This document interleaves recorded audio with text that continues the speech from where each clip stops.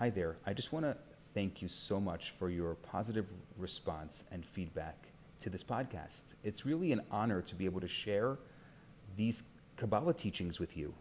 And I really appreciate those who have reached out to me. You can always reach out to me. I'm rabbi@jewishdg.com. I also wanted to let you know that what I did for you is I just started this new website called theloverabbi.com.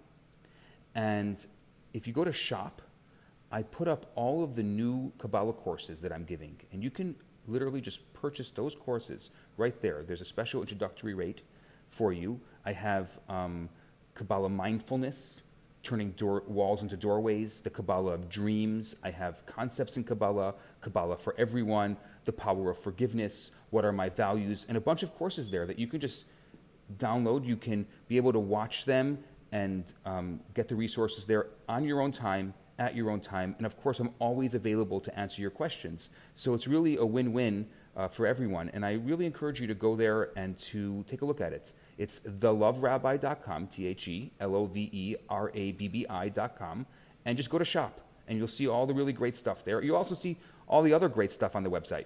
And in any case, thank you so much again, and looking forward to seeing you soon.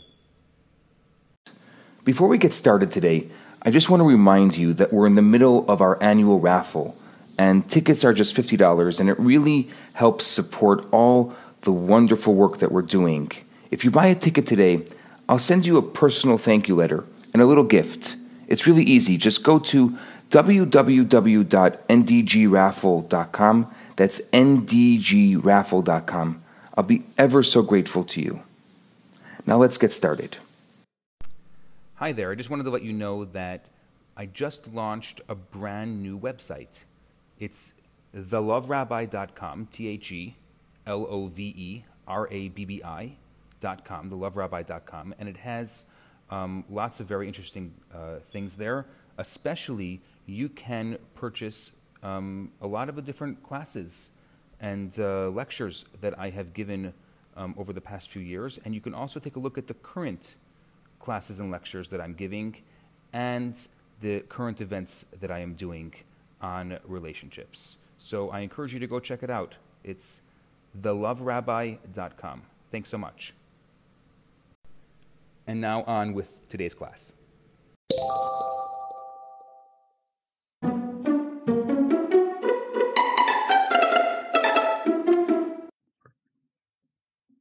So hi everyone, and welcome to Beginner's Kabbalah. My goal with this course is twofold. Number one is for some of you who are just getting exposed to or interested in Kabbalah, the ideas, the concepts. I'm going to introduce some new concepts to you. And what's even more important to me than the concepts themselves is trying to figure out how these ideas can apply to our lives, especially our lives today, right now. Right now, I believe that we have an opportunity like we've never had before, at least not in my lifetime. And that opportunity is to actually seize a moment where the world has stopped. The world is going through a time that is allowing us to reflect, to ask ourselves very deep, very powerful questions that in a regular day we're not able to ask ourselves because we're all too busy in the rat race. The world forced us out of the rat race for a limited time. There's going to be a time soon that it's all going to start up again. And you know what? We may even forget about what's going on now. So while we're here and while we're going through the raw emotions, while we're dealing with this, and I'm going to say special time in our lives, I want to take advantage of it. I want to take advantage of it, and I want to ask ourselves questions. So I'm going to blend in the next 4 weeks a little bit of the concepts and ideas of Kabbalah, introduce you to it, but also, like I said, more importantly, really talk about it in a way that we can apply to our lives. What is Kabbalah? Let's start off with that.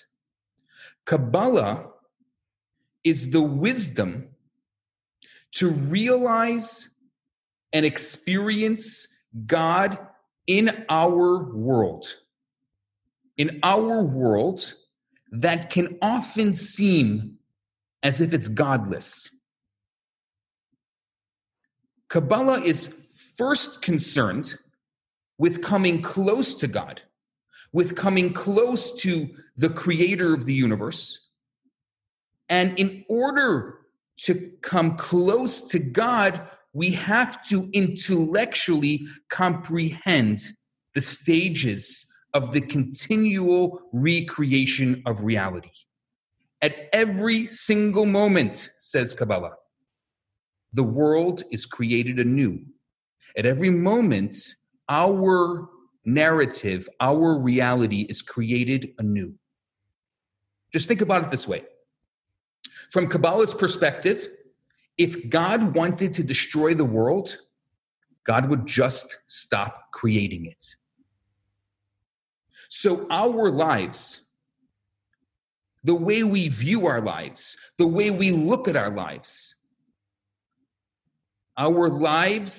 are created anew at every moment, and we can decide at any moment to change that narrative. And even if a moment ago, your narrative was one that maybe you didn't agree with at this moment, you don't have to do anything. You just have to make that shift and change it. And that's it.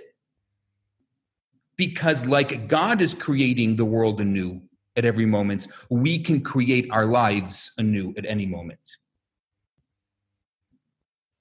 Let's just go through the history of Kabbalah and how it got to where we are today.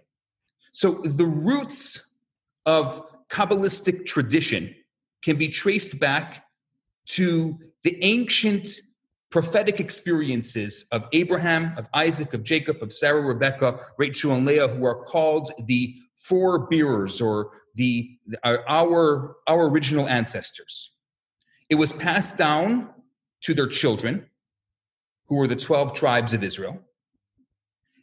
The wisdom that Moses received at Mount Sinai and later passed on to the Israelites, to his people, was comprised of both esoteric and exoteric elements.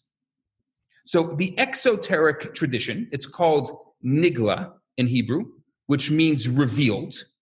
It became identified as the focus of Jewish life, both in study and practice for generations. And it's this tradition that most Jewish scholars are familiar with.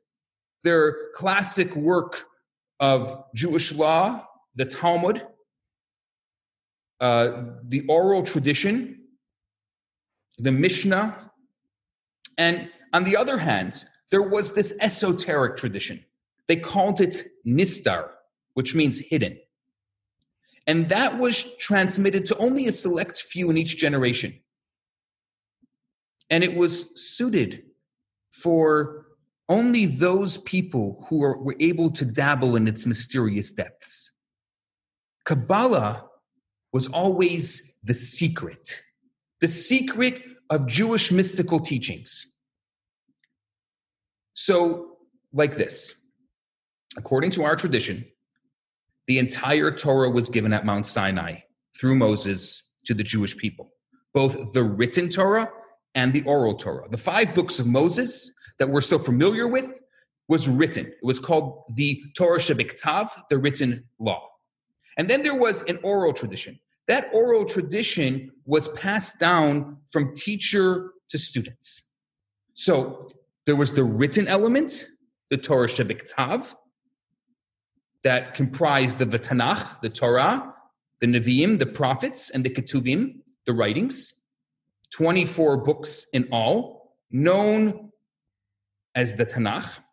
And then there was the oral tradition. The oral tradition was the Torah Sheba'al Peh, as it's called in Hebrew. It refers to the laws, the explanation of the mitzvahs, of the mitzvot. God gave the written law to Moses, but you would never understand the written law without the elucidation and the understanding and the elaboration of the oral tradition. And only after the destruction of the temple and the dispersion of Jewish people were the Talmud and Mishnah recorded, because the great Rabbi Yehuda Anasi and later Ravina and Rav Ashi, these great scholars, were afraid that it would be forgotten because people were busy.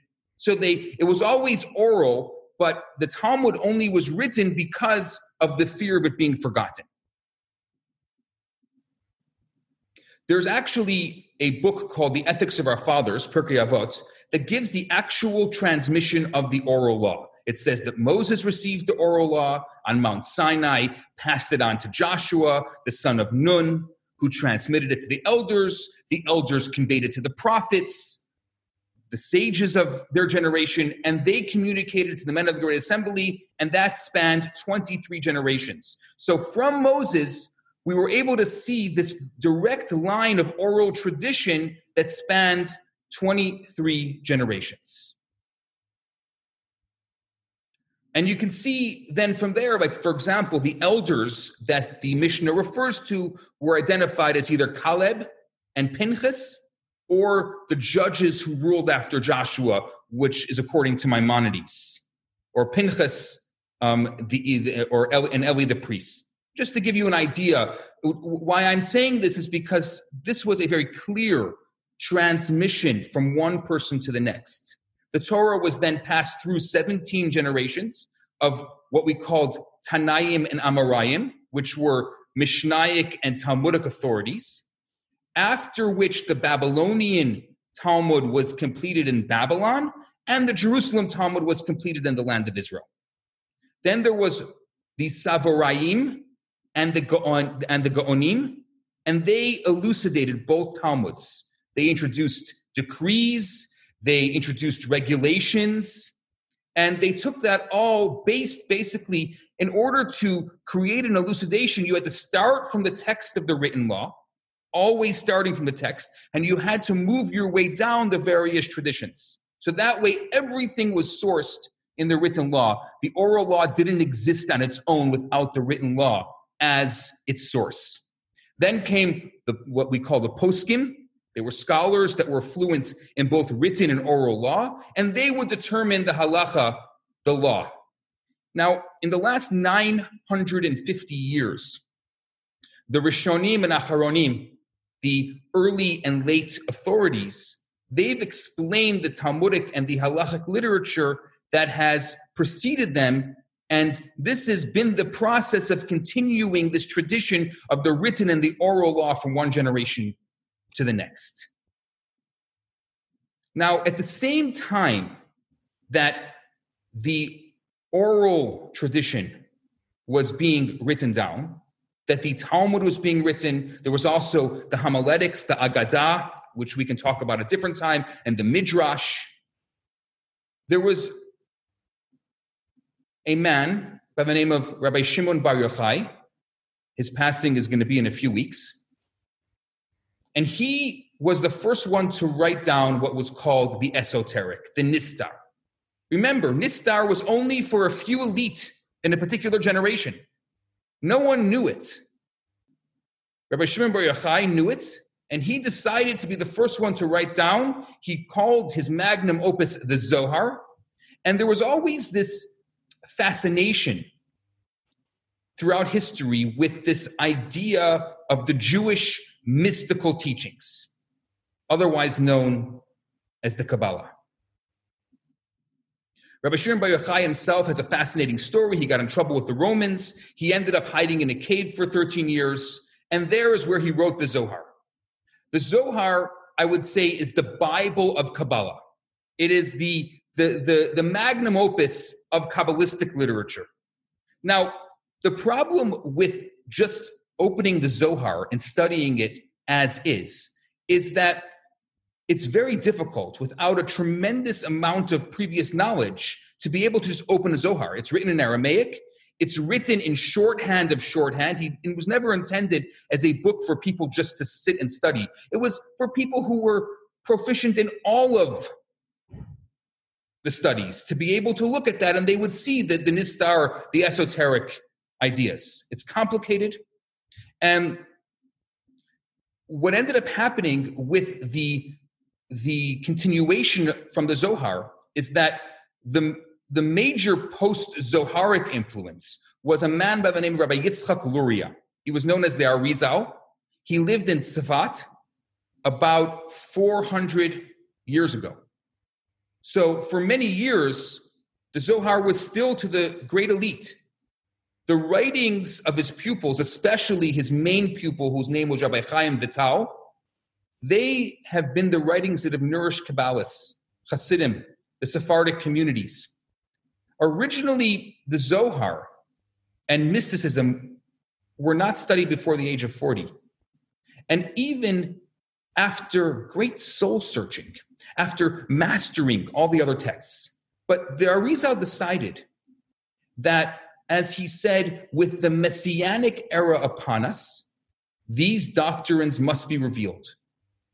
And therefore, this began a new way of learning Kabbalah, that anyone and everyone can learn it. But even in the times of the Arizal, people still did not study Kabbalah the way it's being studied today here on Zoom and open and accessible for all. What happened was, about 300 years ago, there was a man by the name of Rabbi Israel Baal Shem Tov. Now, a Baal Shem was like a doctor, a healer. There was many different types of Baal Shem. So this was a specific Baal Shem. His name was Rabbi Israel Baal Shem. And he lived right after a time called the Chmielnicki pogroms. You can look it up. The Chmielnicki pogroms were the Polish army had gone after the Russians. And the Russians came back with the Poles with a vengeance. And as the Polish army retreated from the Russians back into Poland, they literally killed out town and townlet of Jewish life. At that time, it's 300 years ago, a little over 300 years ago, majority of Jewish life in Europe was devastated. Now, there was a division amongst the European Jews. There were the educated, which means if you were wealthy, then your father would assign a teacher for you and you would study and you knew. Or there was sometimes a brilliant child who the community would raise funds for, and they would send him to yeshiva in order for him to later become the rabbi of the town. That's how they would be able to get a rabbi. This was common. And so majority of the people were uneducated. And now, think about it for a moment. There is an entire, or whatever is left of the Jewish people of Europe, majority of them lost all their family or most of their family. And they're devastated and they're uneducated.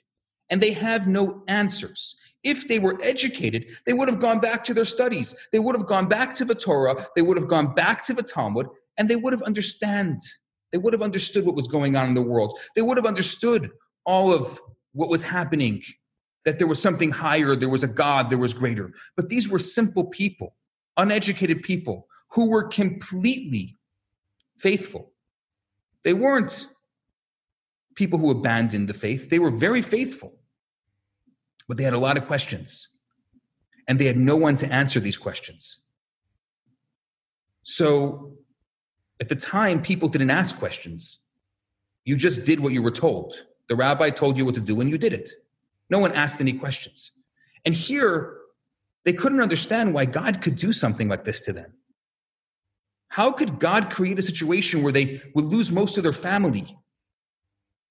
How could bad things happen to good people? They lost great sages, scholars, rabbis.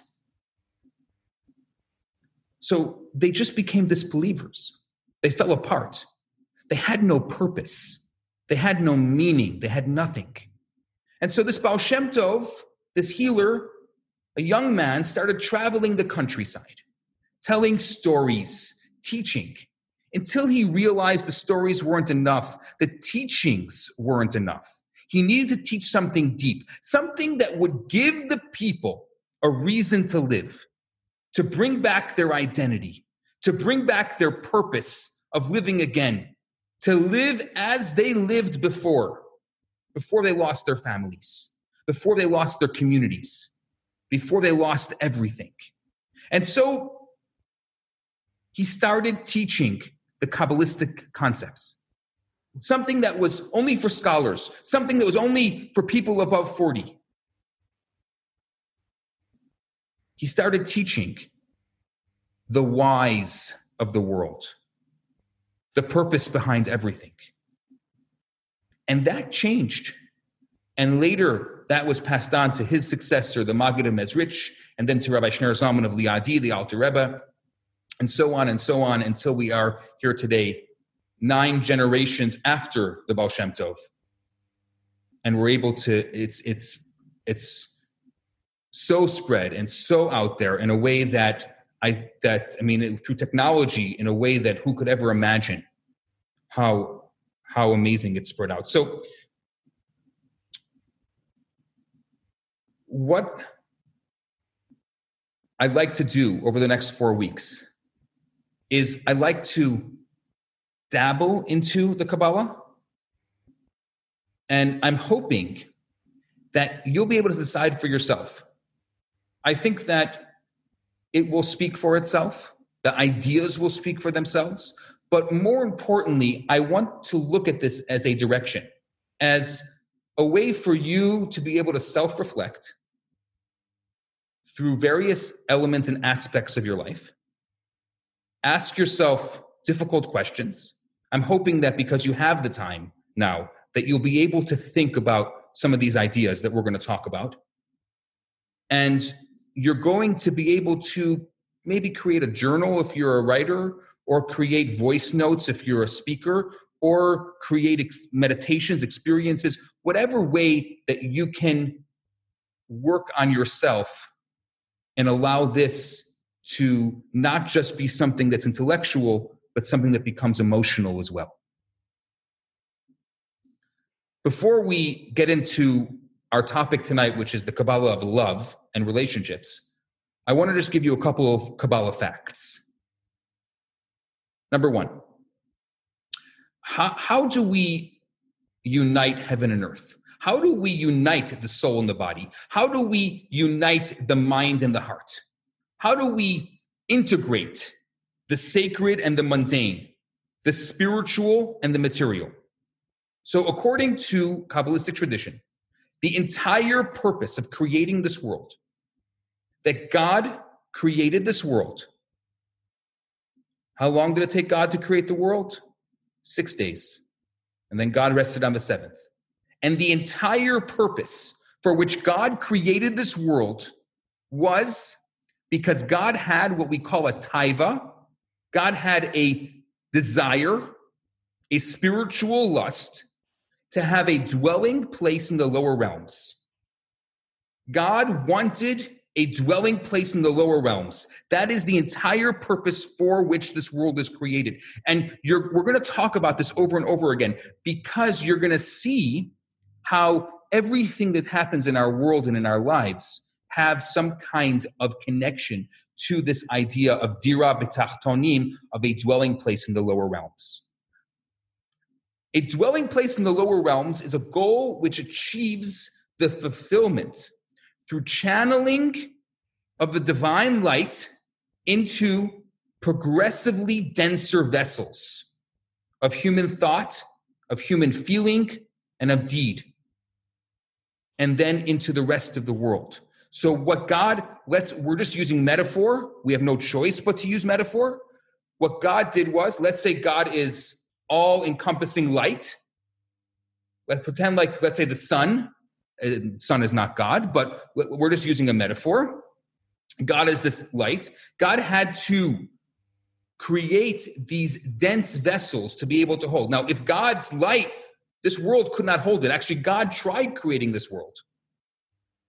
with pure light, but it was zapped into oblivion. Of course, this world, the material world, couldn't hold it. So there has to be this filtering process for which the great light is slowly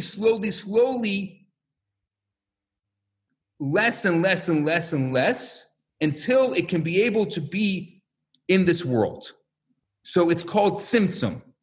That's the process that Kabbalah calls this densering of the vessels, if that's a word. And by working within the realm of mundane consciousness and contemplative tradition, we're able to sensitize ourselves to the infinite divine nuance within creation.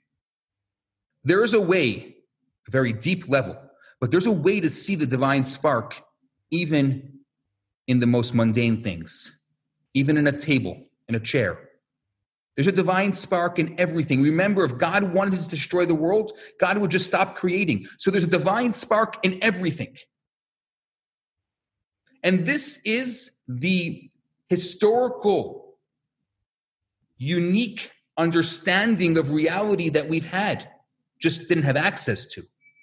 And it represents this legacy of both prophecy and wisdom. Actually, interestingly enough, one of the ways of studying the Torah is a process called gematria. Every single Hebrew letter has a numerical equivalent. Kabbalah, the numerical equivalent of the word Kabbalah is 137.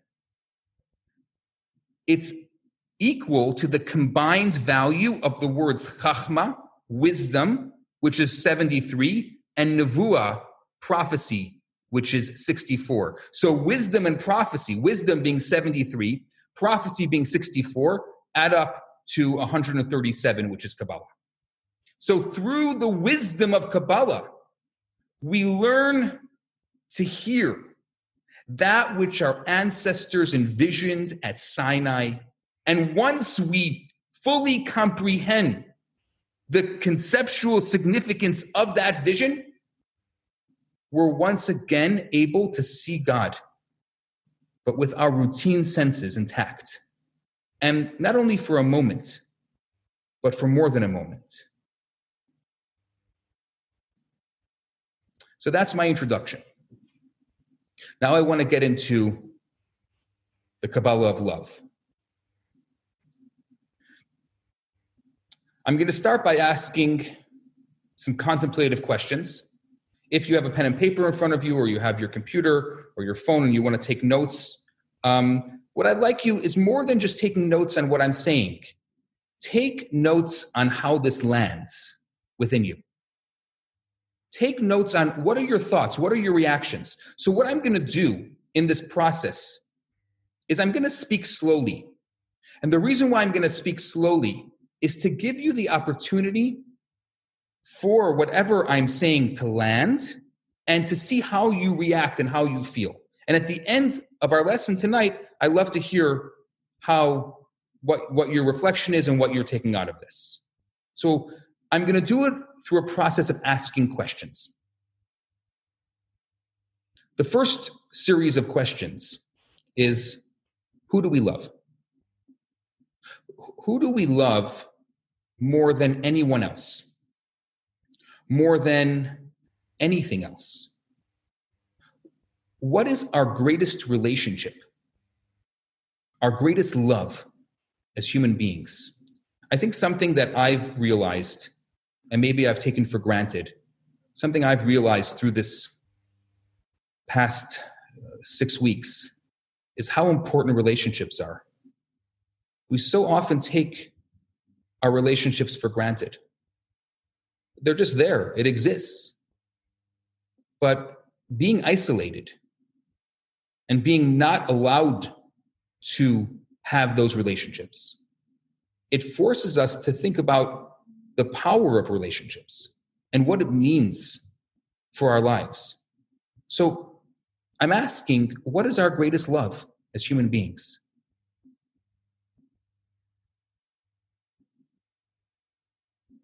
My answer is probably not the answer you were thinking, but the obvious answer. ourselves. There is no thing we love greater than ourselves. There is no one who is going to love me more than me. I love myself. I will always love myself. I actually have a double standard when it comes to me. I judge the whole world, but I'll never judge myself. And even, oh my gosh, could you believe what that one did and what this one did? Everyone else becomes second class compared to me because I'm the greatest thing that ever existed. I must be God's gift to humanity, of course.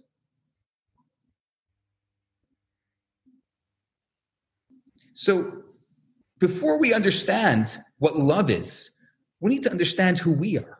Who am I? Because to love another, we need to love ourselves first. Because if I don't love myself, which naturally should be the first and foremost love, how do I expect to love anyone else? How do I expect to love anything else? One of my favorite quotes is from Ethics of Our Fathers, from Pirkei Avot, chapter 1, Mishnah 14. It says, Rabbi Hillel used to say, if I am not for me, who will be for me? And when I am for myself alone, what am I? And if not now, then when? It's really easy. It's really easy to blame your mom, to blame your dad, to blame your dog, to blame your past relationships for the problems that you're currently having. But that would be too easy, and you know it. It's really all about you. And it begins and it ends with you. It's best to say it right here and right now and say it to yourself. I need to use this moment as the starting point for the change that I want to see.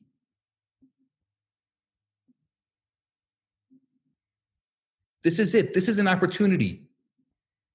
You're going to look back at this time and you're going to say, I didn't seize it. This is your opportunity. Right now, you're never going to have a time in your life like this.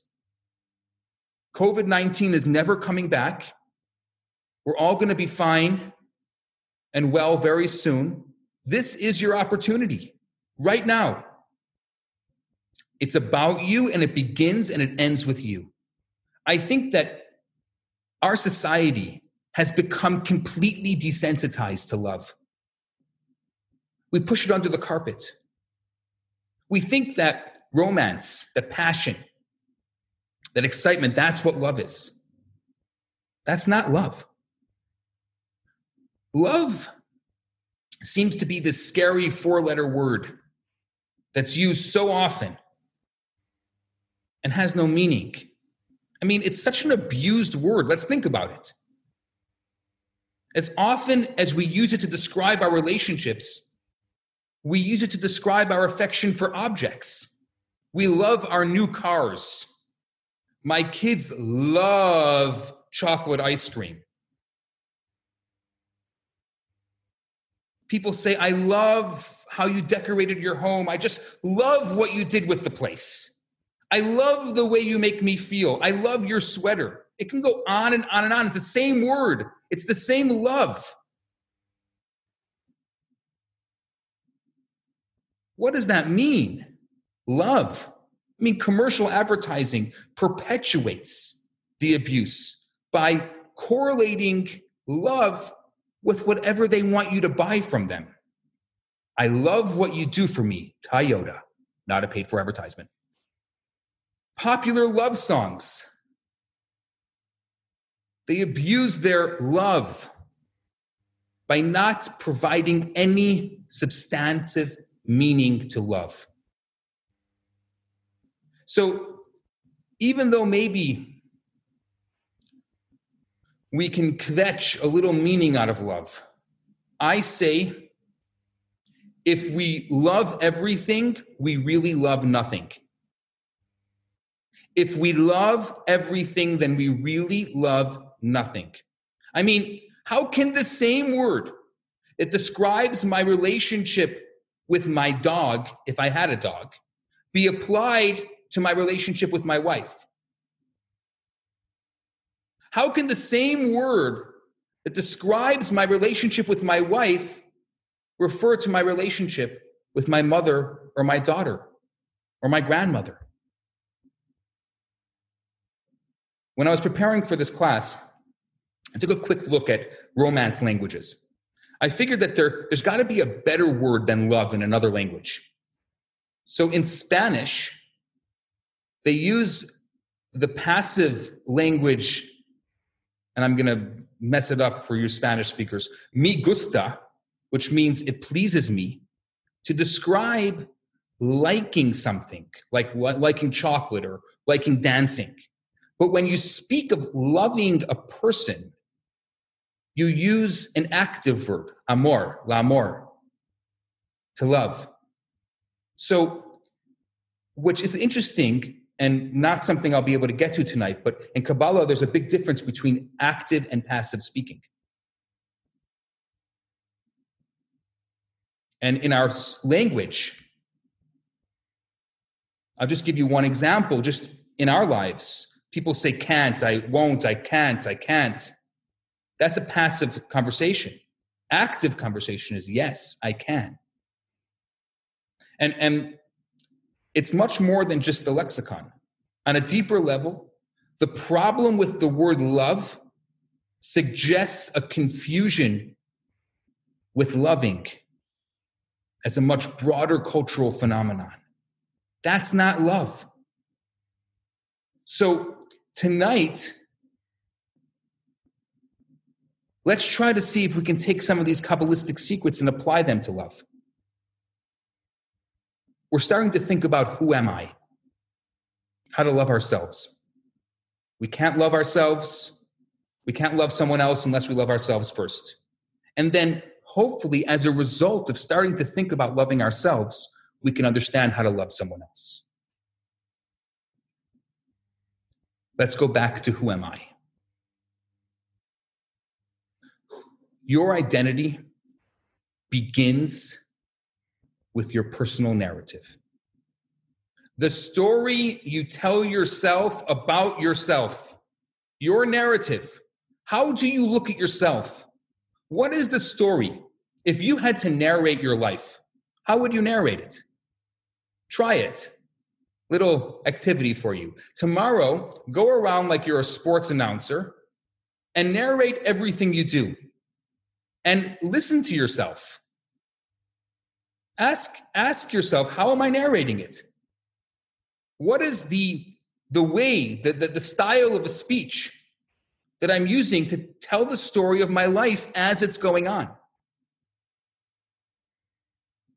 But the story that you tell yourself is not a story that's just told. It's a story that is felt. You are the embodiment of that story, and you're the person telling it. So if you don't know that story, if you don't know that narrative, if you don't know the story that you're telling yourself, you need to make sure to get in touch with that story. It's so important. It's so important that it just seems like life just passes us by and we don't know what happens. Where did the days go? Where did the months go? Where did the years go? So I'm just encouraging you for one day to narrate your story. Make sure, and that narration of that story is going to take these intellectual ideas and bring them down to your emotions, because you're going to start feeling something. And if you're someone who has a difficult time feeling, that's going to be great. If you're someone who doesn't have a difficult time feeling, well, you may feel something different.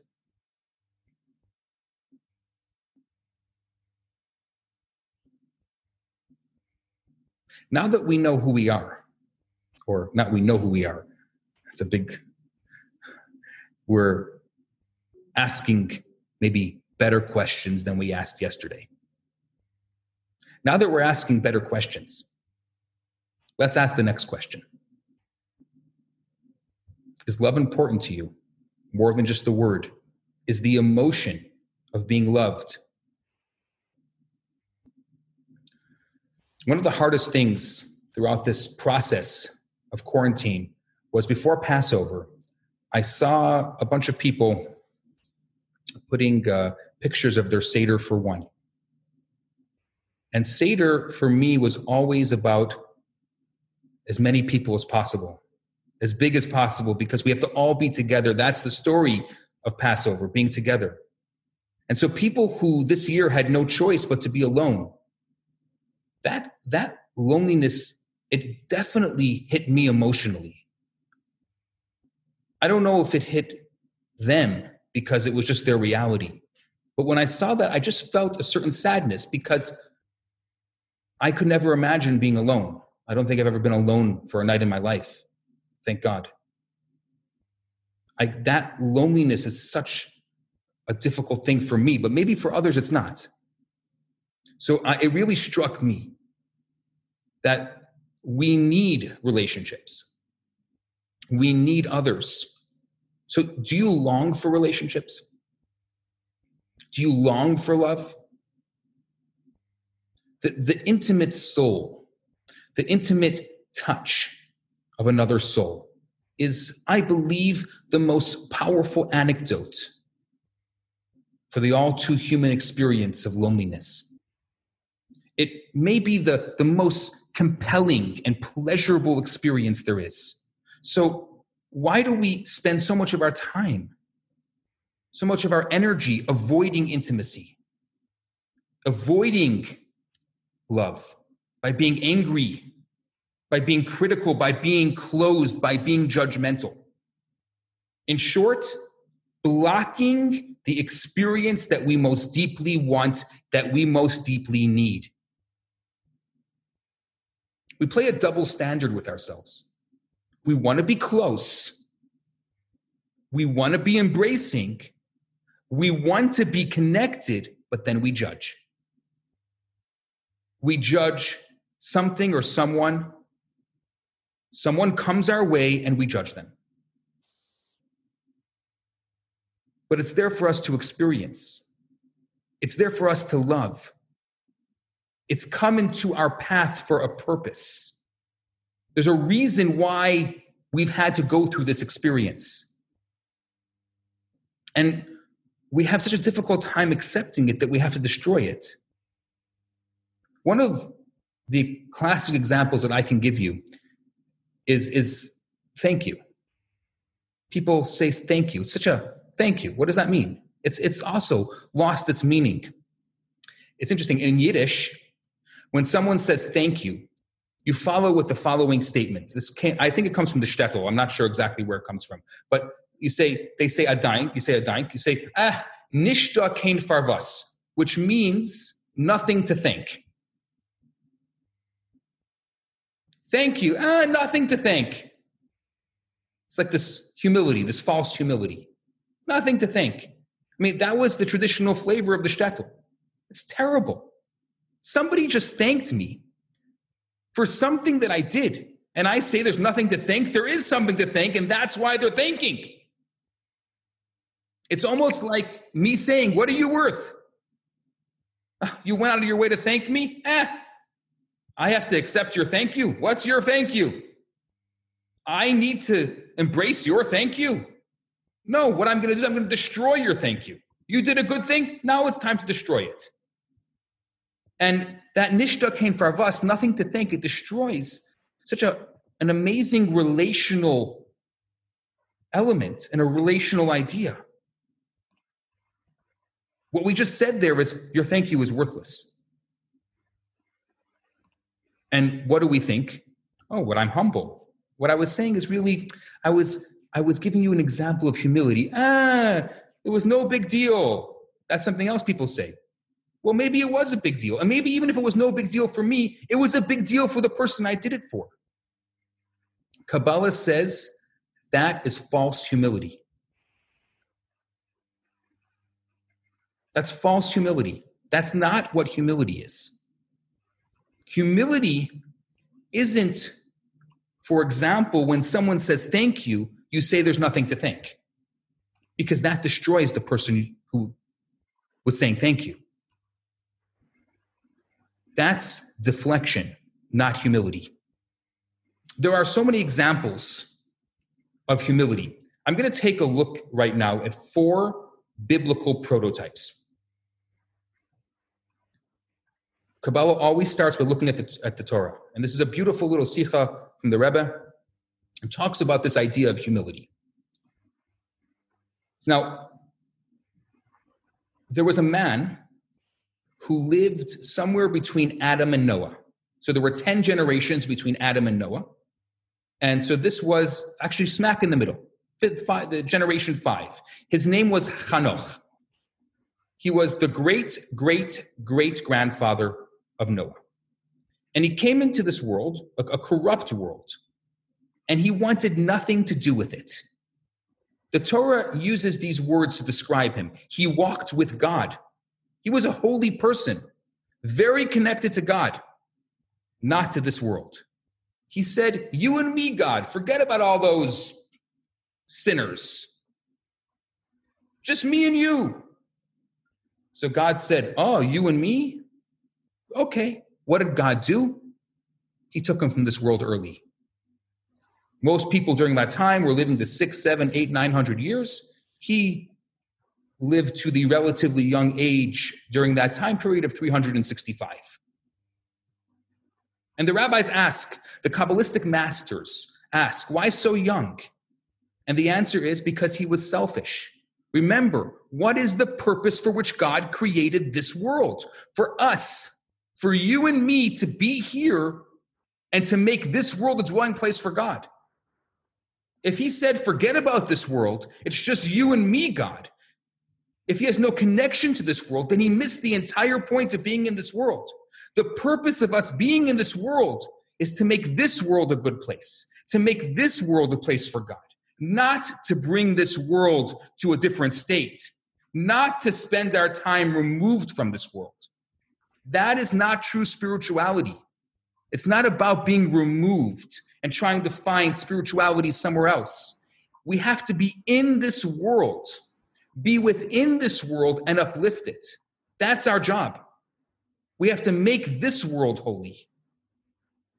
That means, for example, to take the trees from the earth and to take the sulfur from the earth and put it together and make a book with which we can study.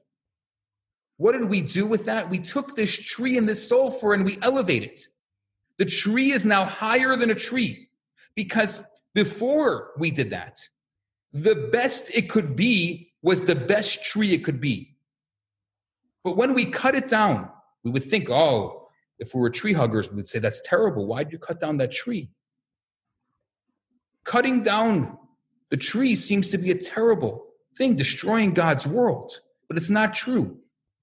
Because what we did is we took that tree and we took the paper and we elevated the paper to a higher level that it could be itself. The apple may die of old age, but by taking that apple and using the energy that we get from eating that apple and making this world a better place, we were able to elevate that apple to a higher level than it could ever be itself. And so on with everything in this world. And so our purpose is to elevate this world. So Chanoch was selfish. He didn't want to elevate this world. He didn't want to make this world a place for God. The second prototype is Noah. Now we know the story of Noah. Selfish or selfless? Think about it. Selfish or selfless? Well, let's understand Noah. Noah built an ark. God saved all of humanity through Noah. How long did he take to build the ark? The Torah says it took 120 years to build the ark. Now, there's one element of the story that we missed, and that is God said, build the ark so that all of humanity can come with you on the ark. You have 120 years. He didn't say take 10 years to build the ark. He said you have 120 years to build the ark. Think about it.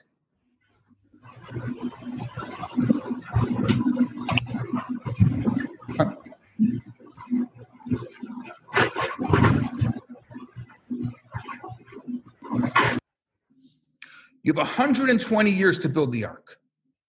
You think in 120 years, he couldn't get one person to come with him on the ark? One person. He said to them, the flood is coming. God is going to destroy the world. He couldn't get one person. So the Rebbe says that the reason is because all he cared about was his family. He didn't really care about the world. He just wanted to get his family onto the ark. My family, he said, is going to perpetuate the world. The new world will be through my family. And so they did. So is he selfless or selfish? He's selfish because our families are an extension of ourselves. So when we do something for our family, we're doing something for an extension of ourselves, which makes him selfish. Now, it's not like Hanoch being completely selfish, being alone, but it's another form of selfishness. Prototype 3, Abraham. Abraham, selfish or selfless? Think about it a second. Selfish or selfless? What does he do? He sets up a tent in the middle of a desert. It's open on all four sides, right in the middle. It's an oasis. The wayfarers are going by. He gives them food and clothing and shelter free of charge. Selfish or selfless? I mean, that's pretty selfless. And there's nowhere else to get. It's not like he has any competition. He's in the middle of nowhere. But there's a little trick there he has. So the person comes in. Abraham, wow, this is amazing. The oasis in the middle of a desert. This is unbelievable. He just finished giving them a great meal. They had a great night's sleep. They turn to Abraham and say, how much do I owe you? He says nothing on one condition. It's conditional. I want you to thank my God. So they turn to him and say, well, I don't want to thank your God. I have my own gods. Okay, $1 million. It's blackmail. Now, we have monotheism today because of him. So it was blackmail with a cause. I'm not sure. I'm not here to judge Abraham and to judge what he did, but this is how he did it. This is how he started spreading monotheism. He blackmailed these people into praying to God. Abraham did his job, and he was selfless, but selfless to a selfish cause. Not like Hanoch, and not like Noah. He's selfish to God. So there's a selflessness there. It's a higher level of selflessness. But still, there's a selfish element to it. Because there's a catch to it. Now let's look at the fourth prototype. Moses. Moses, the great Moses. Selfish or selfless? Well, Moses becomes our prototype for selflessness. Why is he selfless? He's selfless not because he said, oh, I'm too humble for that. Oh, nishta kain farvas, nothing to thank. He didn't say, oh, I can't go take the Jews out of Egypt. I'm a nobody. How could nobodies take the Jews out of Egypt? That's not what he said. Because it's not selfless saying that I can't do that because I'm a nothing. There's a story told in the shtetl about these two yeshiva students who are late nights. They're sitting on either ends of the study hall screaming, oh, I'm a nothing. And the other one's screaming, oh, I'm a nothing. And the other one is screaming, oh, I'm a nothing. This young student walks in and sees these two older students screaming on either end of the study hall late at night, oh, I'm a nothing. He sits down in the middle with all his passion and might and excitement. He says, oh, I'm a nothing. The two of them look at each other and say, he's really a nothing.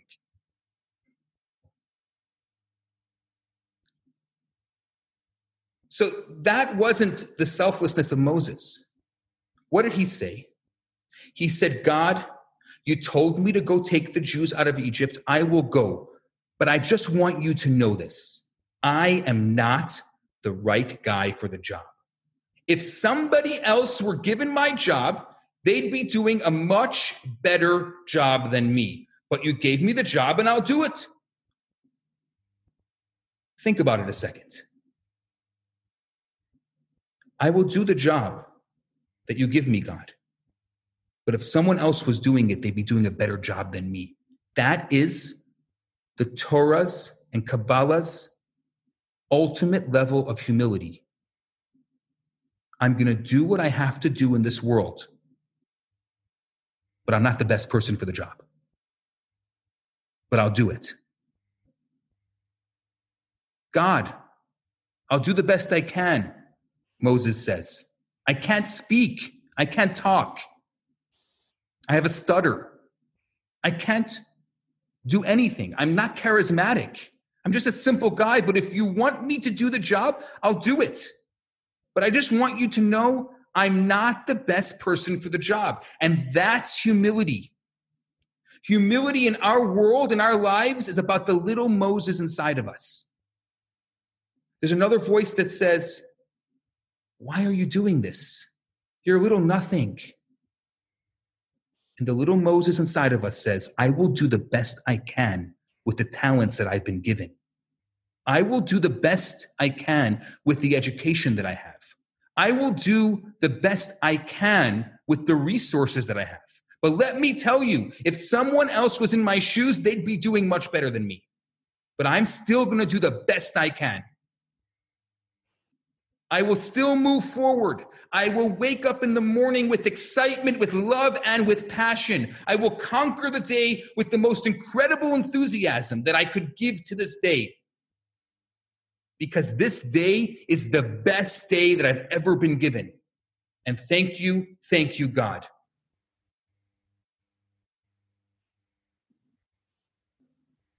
Humility. Humility is doing the best we can with the talents we have. We can't control others, but we can control ourselves. Now let's go to the opposite of humility. Ego. Ego stands for edging God out. Ego. The ego does not have the power to love. The ego can love how another person makes it feel, but it's not able to love. Our ego-based identity plays a very important role in human life, but it doesn't have the power to love. Ego is all about the self. It can, and it does experience need. And need is often mistaken for love, but it's not love. The ego can love how another person makes it feel. A lot of people get into relationships seeing what they can get out of it. The ego says, how are you going to make me happy? True love and intimacy doesn't come from ego. In order to experience the power of true love, you have to get in touch with a different part of yourself. The part that lies beyond the ego.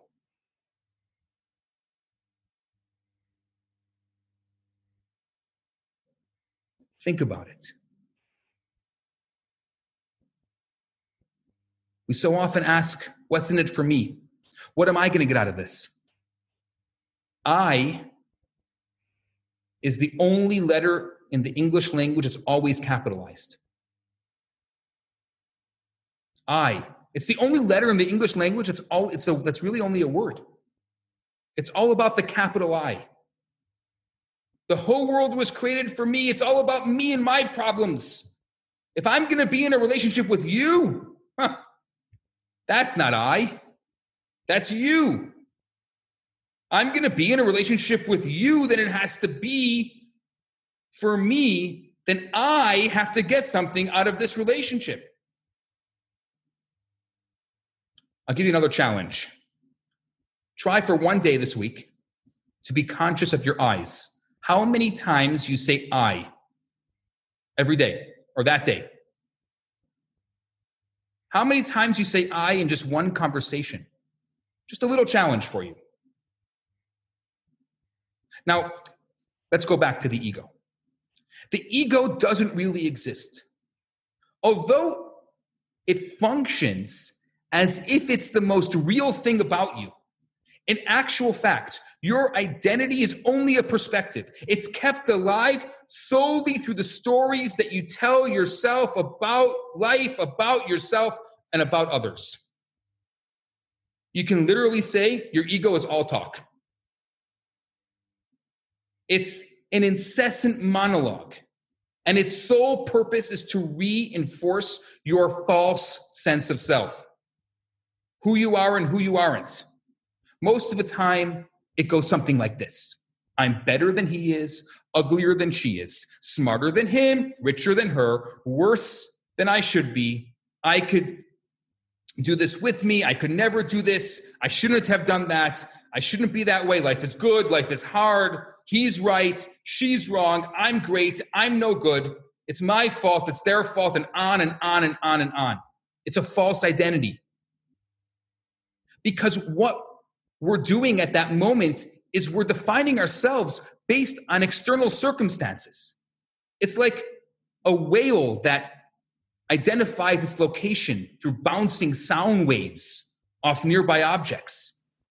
Your ego pinpoints its own presence by defining itself, by relating to the people, the ideas, and the objects around it.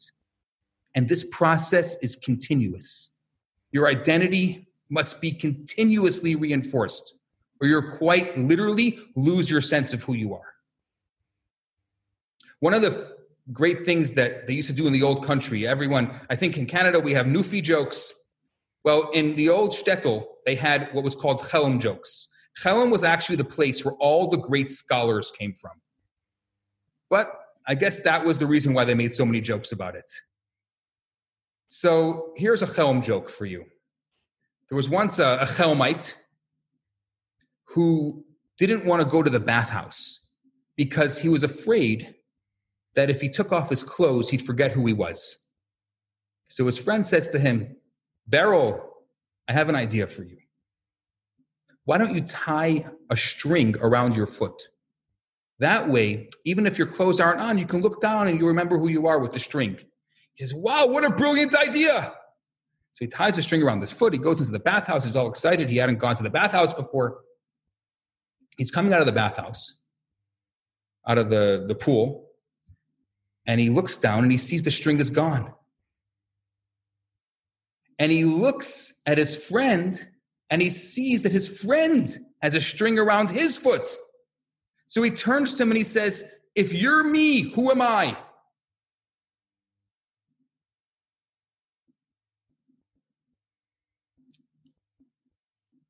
And I think that's why it can be so very threatening to have someone or somebody confronting your ego, confronting your beliefs about yourself. Because the ego is actually made out of these self-beliefs, out of these perspectives, out of these narratives, out of these opinions. And you identify the ego as you. So when your beliefs are threatened, it can feel just like that. But it's not really you. It's not you being threatened. So you think that you're threatened, and it's based on your very survival. Quite simply, the more you get to be right about things, the more real and solid you feel. And the more you're wrong, the more threatened and diminished you feel.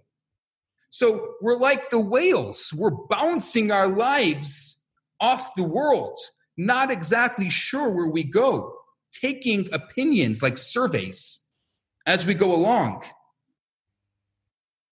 Oh, well, that person said I look nice. I must look nice.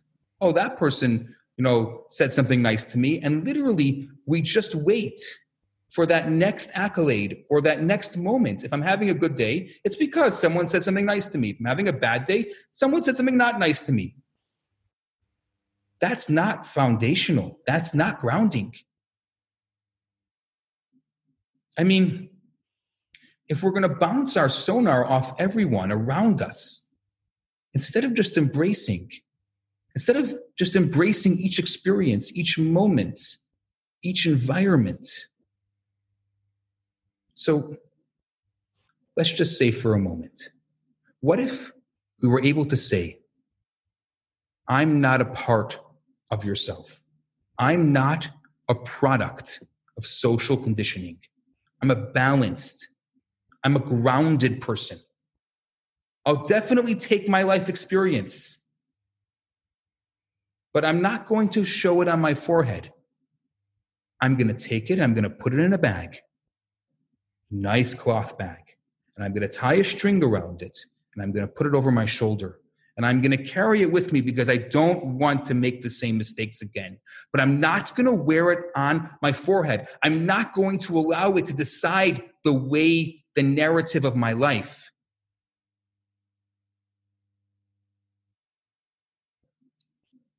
I have a new narrative starting today. And my narrative is going to be a narrative that is concrete, that is foundational, and it's not based on others, not necessarily based on experience. It's based on something strong. It's a core identity. There's a psychologist, you can look him up, his name is William James, and he called the story that you tell yourself the me and your embodiment of the experience, the I. Everything you experience, whether it be positive, negative, shame, an urge to escape, or even an impulse to yell, will not only be lived and felt by you, but narrated by you, to you in real time. So there's two facets of your identity. And these two facets of your identity are critical for understanding who you are.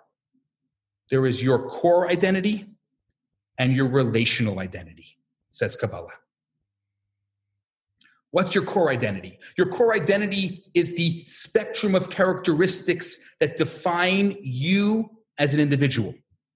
It includes everything from your body, your personality, your occupation, your spiritual beliefs, your cultural practices. The world would spin into chaos if we didn't have a core identity. Could you imagine no culture, no names, no personalities? Your core identity is the platform from which you synthesize your experience into a coherent sense of self with both continuity and clear ideals.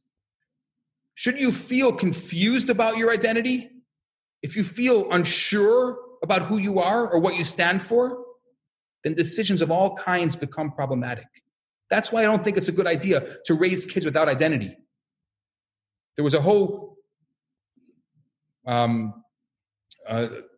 that was going on. Oh, don't give them any identity. They'll figure out when they get older. Kids need identity. And this gets us into the multiplicity of identity. Your core includes your personal preferences, your personality traits, as well as your identification with a particular group, a social group. Do you see yourself as a Canadian, as an Israeli, as a Jew, as a secular humanist, an atheist, whatever it is, as a student, as a child, a parent, a business person, a liberal or conservative? Because you belong to multiple groups, you have multiple social identities. You can be a Canadian, Israeli, Jewish teacher, and a liberal.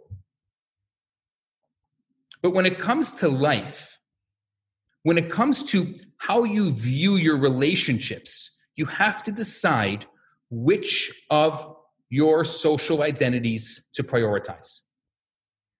You may feel competing loyalties based on your faith, based on your ethnicity, or your political convictions, or your national citizenship. Maybe your religious identity feels most important to you, but you emphasize your national identity to fit in with your friends.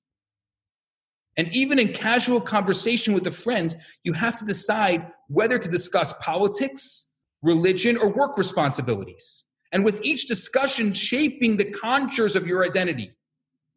That's not your core identity. You can't keep on changing your identity to for the relationship or just to kind of fit in with whatever you're doing in your society. And just as you identify yourself as a member of a specific group, others pigeonhole you.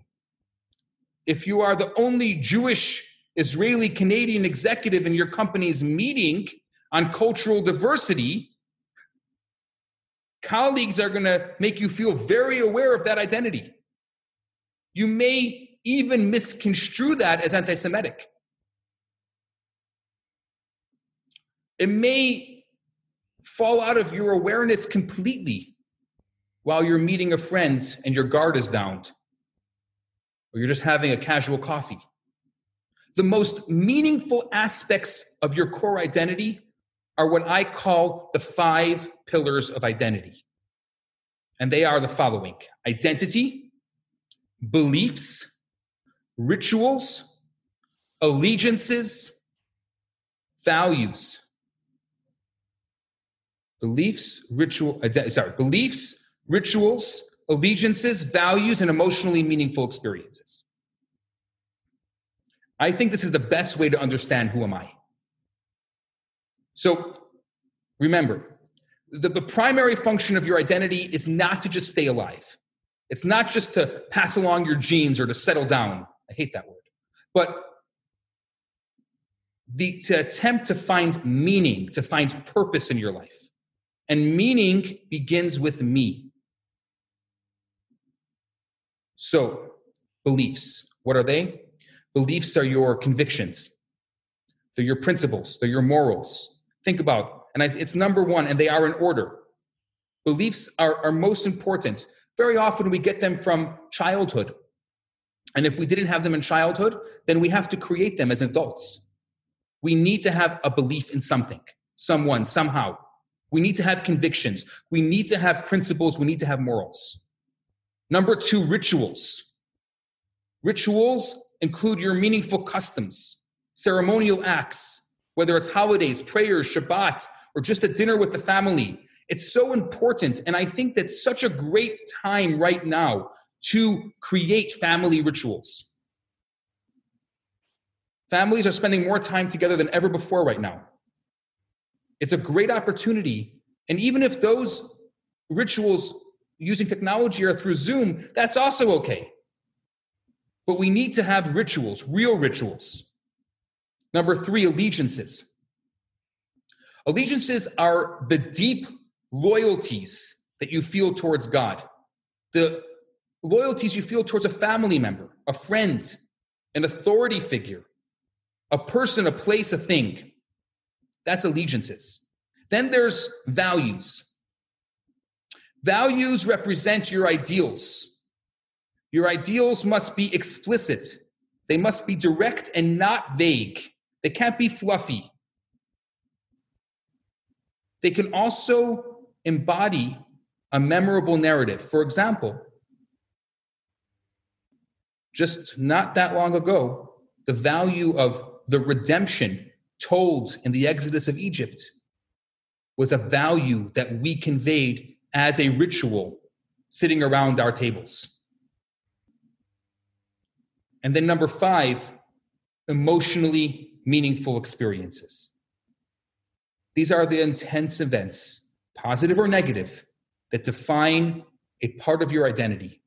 They comprise everything from the day you uttered your first word, the day you learned to walk, to the moment your parents slapped you, to the memory of a terrible act, or even COVID-19. The first time you heard about the Holocaust, the first time you heard about genocide to a people. It's a very important place because those emotionally meaningful experiences, they do define a lot of our core identity. I put it as number 5 on my list of 5, but they cannot be ignored. Now, I want to tell you that your core identity will often be resistant to change. If you want to stay true to your beliefs, if you want to stay true to your rituals, to your values, then generally your core identity is going to become stubborn. It's going to become set in its ways.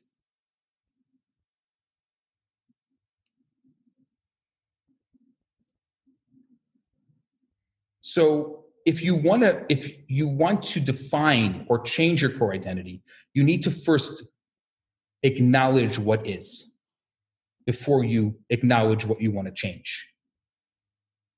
You must allow yourself to acknowledge where you are, that personal narrative.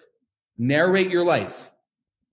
Spend the time, go through these 5. Make a list of where you are. Don't try to make a list of where you're going until you have a list of where you are. And then we get to the second part, the relational identity. Your relational identity is the spectrum of characteristics that define your relationships.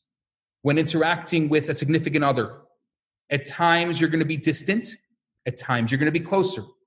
You're constrained to be as free as you really are.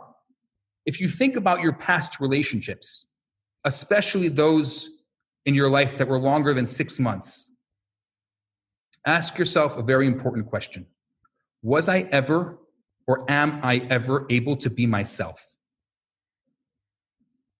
Did or do I feel stifled? Do I feel constrained? Was I able to develop an emotional closeness with a person? Now, while your core identity seeks meaning in existence, your relational identity seeks meaning in coexistence. It changes constantly as you develop the nature and connection of your relationship. It means that you have a tremendous power to mold and to shape it. Think of the differences of identity in your relationships. You're able to have a core identity that remains distinct. Yet when it matters, you're able to use your relational identity to perceive who you are in relation to others and how they perceive you or how they are in relation to you. How do you feel connected? How do you feel rejected? There's really no quantitative measure can tell you the precise degree of your connection with another person. The best gauge is to be aware of how you feel in a given relationship. But while the characteristics are going to define your core identity, and those are typically concrete. I'm a rabbi, for example, and I value authenticity. Those ideas that define relational identity are much more abstract. Like you can say, oh, I feel like our relationship is withering away. So it's much more abstract. It's much harder. And you're going to need a stronger core identity to be able to have a stronger relational identity. So through relational identity, you actually end up having within it, I hope I'm not losing you here, 2 dimensions: affiliation and autonomy. Affiliation is how close or distant you feel to someone. Affiliation is your emotional connection with a particular person.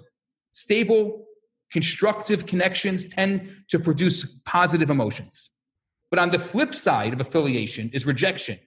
If you're rejected by someone, then even despite however strong your core identity is, you're going to feel a certain amount of resentment. It's interesting because I was looking at this, that neuroscientists have discovered that the anguish of social rejection registers in the anterior cortex, the same part of the brain that processes physical pain. Once hit, you resist cooperating. And if doing so, it goes against your rational interest. When you feel rejection, you actually feel physical pain, according to neuroscientists. And then there is autonomy. Remember, affiliation. How close or distant are you with someone? The second level is autonomy. How free are you to be who you want to be? You need both of them in the relationship. How close and distant you are with the person, but then there's the me again. How free are you able to be, or how free do you want to be? Autonomy is your ability to exercise your will, to think, to feel, to do, to be as you would like to without any undue imposition from anyone else. Before Corona, a couple that was sitting across from me had an argument. And the wife had raised her voice. The husband immediately says, "Calm down." The wife glared back and she snaps. "Don't tell me to calm down. You calm down." Whatever the original issue had been, this pair had a new conflict. It was now devolved into a battle over autonomy. Neither of them wanted to be told what to do.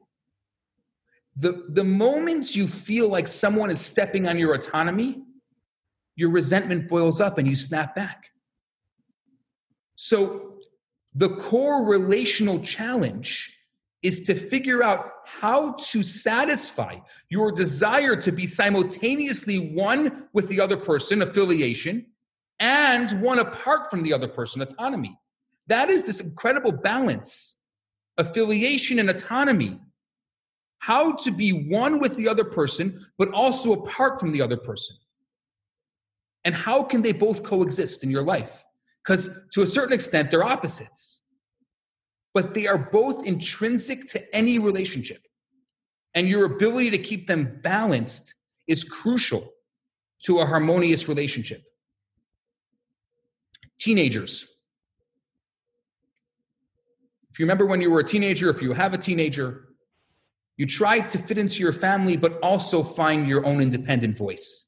So I think that's a great example, that forging of a teenager, of being able to have the affiliation and autonomy. A romantic couple tries to balance the desire to connect and grow the relationship while having what they call some alone time. And it's interesting because now in this process of quarantine, of isolation, it's harder for that alone time than ever before. So I think that it's a great opportunity now to try to figure out that balance while it's so difficult. You're saying, well, I'll wait till everything gets back to normal. Well, when it's back to normal, then it's going to be much harder because it's in your face right now. It's a great opportunity. On a deeper level, the ability to transcend the tension of autonomy and affiliation, I believe, is central. Kabbalah says is central to life itself. God created this world. Remember how we started tonight's class? God created this world as a spiritual lust, a taiva. What was the purpose of creating this world? To make a dwelling place for him in the lowest realms. God created the ultimate autonomy for us by giving us complete free choice. Yet, at the same time, God gave us what Kabbalah calls chelik alakami mal mamash, an actual piece of God, affiliation.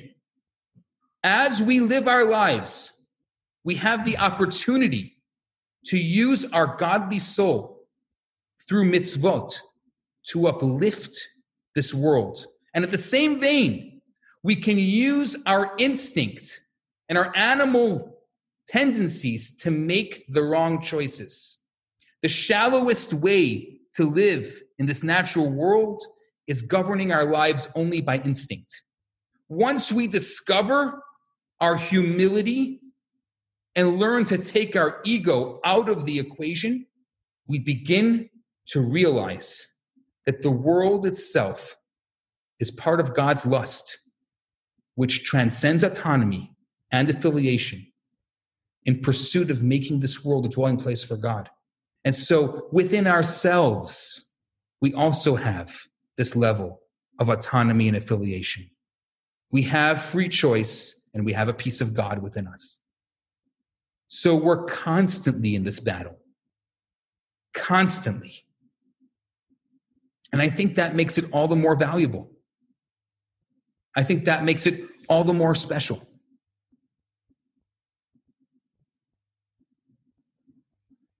And that's my thoughts on Kabbalah for love, or of love, for tonight. Hi there. I just wanted to let you know that I just launched a brand new website. It's theloverabbi.com, TheLoverabbi.com, theloverabbi.com. And it has lots of very interesting things there. Especially, you can purchase a lot of the different classes and lectures that I have given over the past few years. And you can also take a look at the current classes and lectures that I'm giving and the current events that I am doing on relationships. So I encourage you to go check it out. It's theloverabbi.com. Thanks so much.